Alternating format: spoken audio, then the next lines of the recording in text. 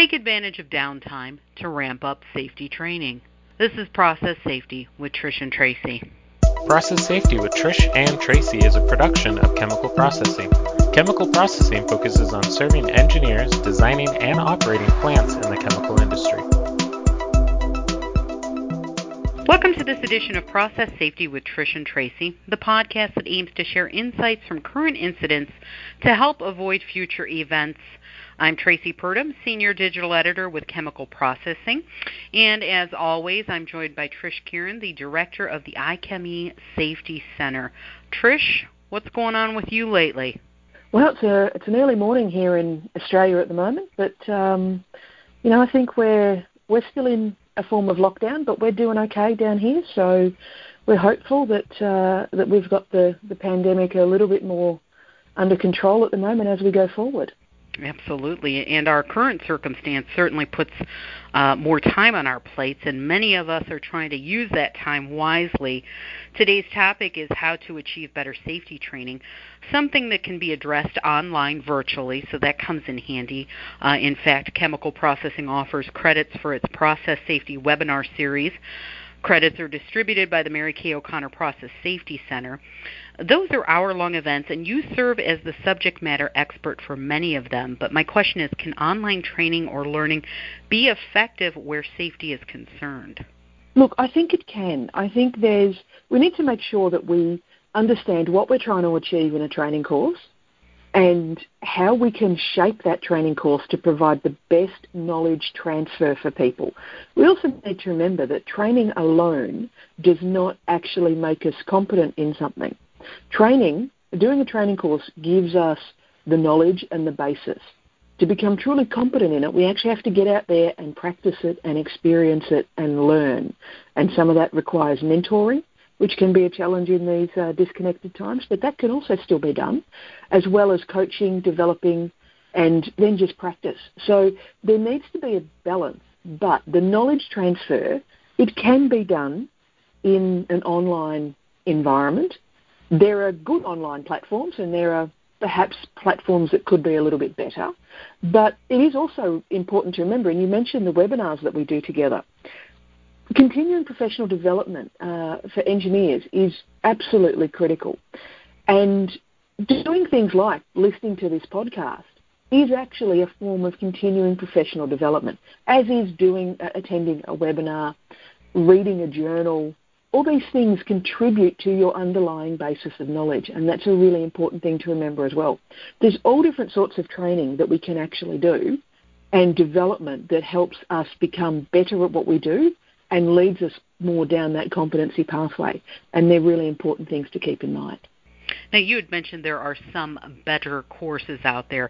Can you cite some specific courses or some direction for folks to go that they can kind of get on the right track so they're not wasting their time on certain things? Yeah, look, in terms of the development of a good online course, if that's what people are looking at the moment, it's really important to remember that you can't just take a face-to-face course and deliver it over a platform, a conferencing platform. That's not an online course. That is just delivering a presentation. You actually need to factor in how you will interact with the attendees, how you will get their feedback, how you will encourage discussion amongst them. It may be that you need to make sure that they do assignments outside of the group conference call. So some of the things that you can actually do even is have pre-recorded sessions for them that they have to watch, and then you bring them in together to a video conferencing system to do some workshops and some activities and some interactive discussion parts. Because we can't forget that one of the key important things about developing our knowledge is sometimes bouncing our ideas off others and being able to test what we're thinking and test what others are thinking as well.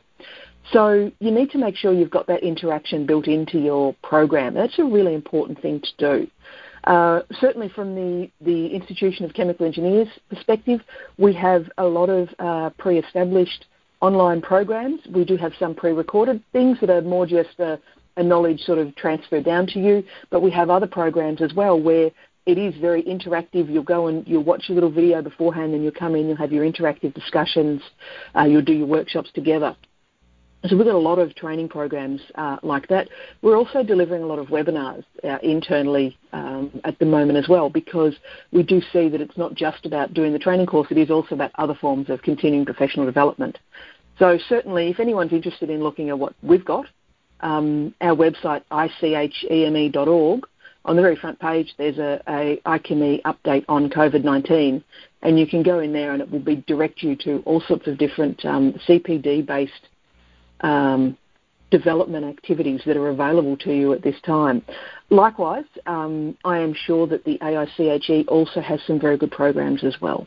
And for the ICheme, they don't have to be they don't have to join anything. They don't have to pay for anything.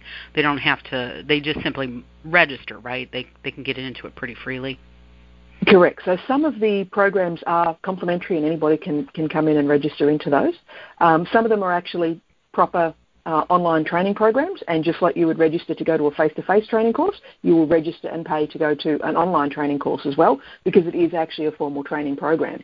So there's a blend of both. There is the free stuff to provide you high-quality continuing professional development at this time, and then there's very specific stuff. You know, do you need to understand management and leadership of a HAZOP activity? Do you need to understand some of the fundamentals of process safety? So we've got some very specific tailored programs as well. And obviously safety training is paramount for safety's sake, but what else is gained from staying on top of events and incidents? Whilst you've heard me say before that there are probably no new incidents, we just keep repeating the old ones, there is still always something new to learn from the incident that occurs. And sometimes it might be something as simple as, why didn't we learn about this one because it's happened before? So staying on top of what is going on is really important in understanding what the potential issues are, particularly in this environment we're living in at the moment. So right now, for example, we're seeing an enormous number of factories and plants reconfigure to produce products such as hand sanitizer. Now, hand sanitizer doesn't sound all that hazardous, but hand sanitizer is mostly ethanol, which is a highly flammable product. Right. Tends to burn quite clear, so when it's on fire, you also can't see it. So that can be quite concerning in itself. If you've got a facility that's not used to handling bulk quantities of ethanol that are now doing that, how are they managing that safely? And we're starting to see some incidents occur around the world of ethanol-related fires from plants that have all of a sudden started making hand sanitizer. So we need to try and ensure that we've got really good learning mechanisms to get incident notification out so we can actually understand what's going on.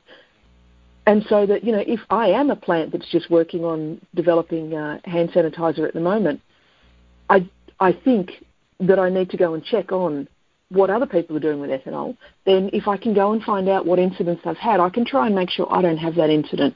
Because we do tend to learn a little bit from the current incidents right at the time they happen, because they're fresh in our mind. We then forget it. You know, weeks, months down the track, we forget that a plant blew up making hand sanitizer, and we're now making hand sanitizer. But at that time, at least, we can take that learning, and if we're just adapting our facility into making something, it's a good time to adapt in the controls to prevent the incident happening in the first place. So I think that's a really important thing to be aware of. The other thing that's really important at the moment is if you are changing what you're doing, either if you are making a new product, if you are running your facility on reduced resourcing levels because of absenteeism and sickness, or whether you've had to actually lay off people because of the economic situation but you're still running in part, you need to do a management of change and understand whether you've got the right controls in place to do that safely. So it's not just about understanding what else is going on, it's about really understanding what's going on in your facility too. And you bring up an interesting point of you and I were chatting before we started recording. You changed from a iPhone to a Samsung, and so having to figure that out is kind of, works the brain a little bit. Are there other industries that we can be looking at to learn from, not necessarily just sticking with the chemical industries, but are there other industries where we can look to see other incidents and learn from those? That's the interesting thing that I just got out of what you just said about, the ethanol plants or the hand sanitizer and everything. So, do you know where I'm going with this? I tend to be babbling here. I do. Do you know where I'm going? No. I'm with you, Tracy. I get you. Yeah, I think where I'd probably suggest is something like how they adapt to new technologies in the aviation sector. So, we see that if you're the pilot of a 747, you can't just go and fly an A350. That's not how it works. You actually have to train on the specific technology you're going to be using. You have to then be certified on that technology. Now, that's a lot of structure, a lot of process, a lot of detail. I'm not necessarily suggesting that we need to have that much. Although, if we're running complex plants that are worth, hundreds of millions of dollars, perhaps we should be making sure our operators are trained in simulators and tested and certified to operate. So I do think that is actually something we really need to get a lot better at doing. But if it's minor technology changes that we're looking at, then what can we learn from how the aviation sector do that? They have the mandatory training processes that you have to go through. You have to be certified in it. You have to be on a simulator. You have to demonstrate that you can respond and take action in an emergency situation. And you have to be able to demonstrate you can do that reliably, not just a one-off luck. So I think there is some areas there that we could perhaps be implementing a little bit more into what we do. And obviously also the aviation sector is very experienced in the management and dealing with human factors. And I definitely think that's an area that in the processing industries we need to get a lot better at understanding and working with human factors. Absolutely, and the aviation industry, reliability and maintenance started, with that paper long ago from the aviation industry, and the Chemical Safety Board. Isn't the new person in charge? Isn't she from the aviation industry? Yeah, I believe she's from the NTSB. So yeah. So yeah, a lot of crossover, and thank you for getting me out of the weeds there, and thank you for understanding where I was going with that. We've been doing these long enough now. I know where you're going. Right. Oh, you're my Australian sister. Is safety training mandatory? Look, I think a lot of safety training should be mandatory. I also think we need to be careful that we don't overdo the mandatory thing. So we need to be very careful to make sure we focus on what is important, because we can't do everything. And I'm not suggesting that everybody needs to be an expert in absolutely everything. That is not how the world works, and that is not ever going to be something practical to do.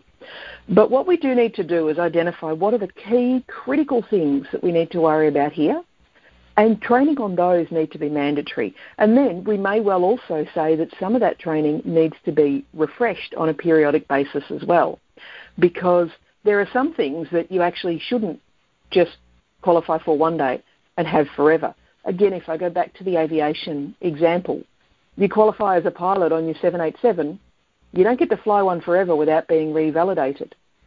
You still have to go through revalidation processes. But in a driving license, you get that once. You might question whether maybe we should be retested on that periodically too when you see some of the driving out there. But, we need to focus on what do we think are the really key important things. What are the key critical tasks? And they need to be mandatory training. So things like induction is always going to have to be a mandatory training, because when someone new comes on site, they need to understand what hazards they're going to confront and what they need to do about them at the most basic level. If something goes wrong, what do I need to do to keep myself safe and avoid putting anyone else in danger? That has to be a mandatory step that people go through. Other steps could be that there are critical tasks in the operation. Yes, you have to have mandatory training on those, because if that isn't done right, it can lead to an incident developing, or it can lead to someone getting hurt. And not only process safety here, there's also the need for mandatory training with regard to personal safety, or OHS as well. How do I make sure that I don't hurt myself or someone else because I don't do something the right way. So some of it needs to be mandatory. Some of it doesn't need to be mandatory, I don't think. And I think we need to be careful that we don't try and solve safety problems, whether OHS or process safety, by thinking that that enormous folder on the desk full of 3 inches of paper is going to keep us safe, because it's not. The paper is not going to keep us safe. What we do in the plant, what we do in real life is what's going to keep us safe. We need to have documentation, but we also need to resist the urge to go through documenting everything in the thought that that's providing us safety, because that is not safety. That is just bureaucracy. Wise words right there. Do you have anything else you want to add on this subject? Look, I think it's just important to take a moment at this particular point in time as well to reflect on what's going on in your workplaces and, in actual fact, how you're dealing with what's going on. I mean, there's a lot of people that we're now working from home on an ongoing basis. We've got people doing jobs that we never would have thought could have been done from home. We need to reflect on what's working for us and think, okay, what can we learn to take forward when we come out of this? But also, what's not working so well for us, and what can we do to try and fix it now before we get trapped into a pathway where we make poor or suboptimal decisions into the future. So take some time to reflect and think about, what's working, what's maybe not working, and what we can do about it, so that you can really then tailor what sort of training you might need. Because when we see what's not working, it might actually throw up some ideas and we go, maybe we do need to do a little bit more training in that. And it might even be things like, maybe we do need to do a little bit more training in how to video conference with each other. It sounds silly, but actually there are some tips to make it a lot easier to do. And if you don't know what they are, then you can get yourself into a little bit of trouble at times. Everybody's been on that video call where someone's talking away and we're all saying, you're on mute. How often does it happen? It's happened to me. It happens. So I think reflection, at this point is really important. And reflection, taking the time to think about, if you've got some spare time at the moment and you're looking to try and develop your knowledge in an area, well, take a look at what's out there, because there is an enormous amount of really high-quality material. And we've got a whole lot of webinars that we've been running at the moment as well that are on all sorts of different topics. The webinars that we've got going at the moment that the Safety Centre are doing are all free. And then after we've run them, we upload them onto our YouTube channel, so they're there for people to watch for as long as they want. There's specific topics that you want to brush up on and you see that there is a webinar on it. Get on board, go into that webinar, check it out. We're running our case studies online, which is something that we've had to reflect on and do a little bit differently as well, because these were designed to be facilitated face-to-face activities.